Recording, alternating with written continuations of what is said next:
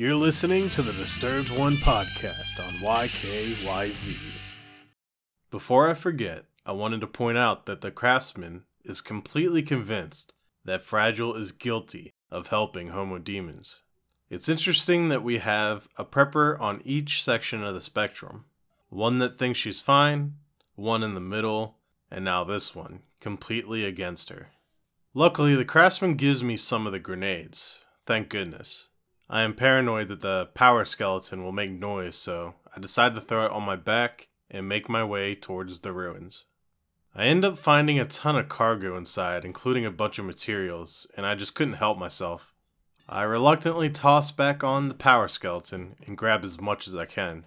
Upon returning to the craftsman, he is super pleased to see Sam actually accomplish the task. Hey, these grenades are no joke. With this, he decides to join the UCA. The ex-weapons maker gives me a schematic for the bola gun. I remember this from one of the gameplay trailers. This will make dealing with mules so much easier. After this, I spend a lot of time gathering materials for roads and delivering side orders when I get a codec call from Die Hardman. Turns out I need to retrieve something that the mules stole. I'm not excited at the idea. I just hope my infiltration is Solid Snake level sneaky.